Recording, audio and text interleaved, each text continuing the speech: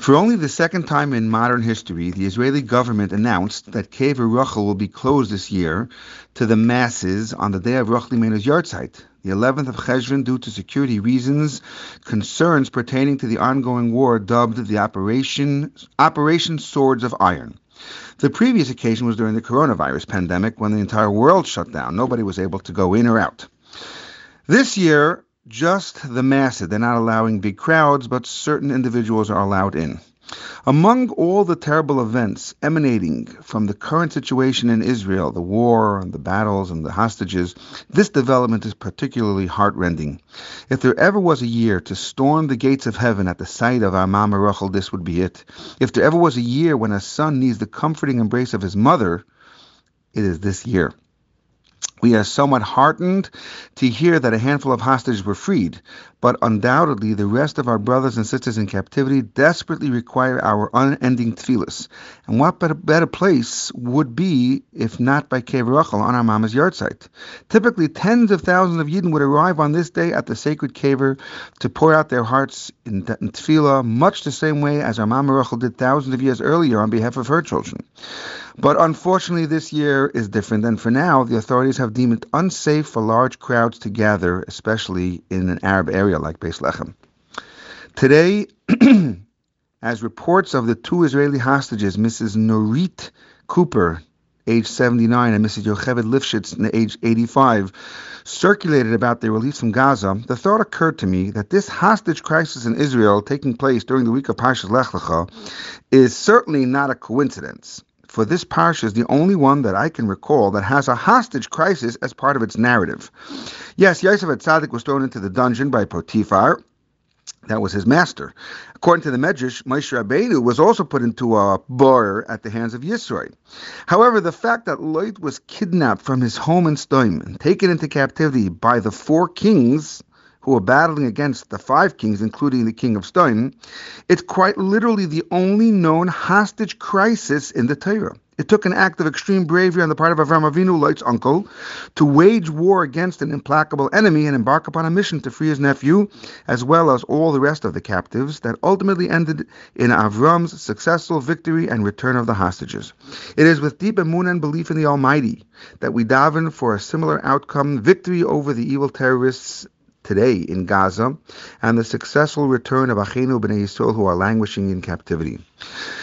Interestingly, the Torah's description of Avram HaIvri so perfectly highlights his true identity. Avram was, the Gemara says, Me'ever Echad v'hu Me'ever. The world was Me'ever Echad v'hu Me'ever Echad. The whole world was on one side and he was on the other side.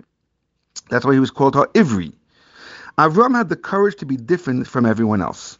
What's interesting is that the distinction of Avram HaIvri was only given in the context of the battle of the 4 kings against the 5 kings. Over there it says, Vayavai hapolit vayaged la'Avram HaIvri. Dafka in that situation, if the message of this description, that Avram Avinu is HaIvri, a man of spiritual courage different than everybody else, one would assume that Avram would have been described as an Ivri when, for example, Hashem told him to leave his homeland, or when he was commanded to Akedas Yitzchak. That's something different. That's Ivri.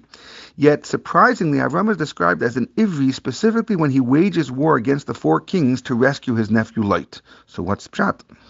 Rabbi Bachai explains that when Avram heard that Achiv, his brother Lot, was captured, he immediately took action. But Lot was not his brother.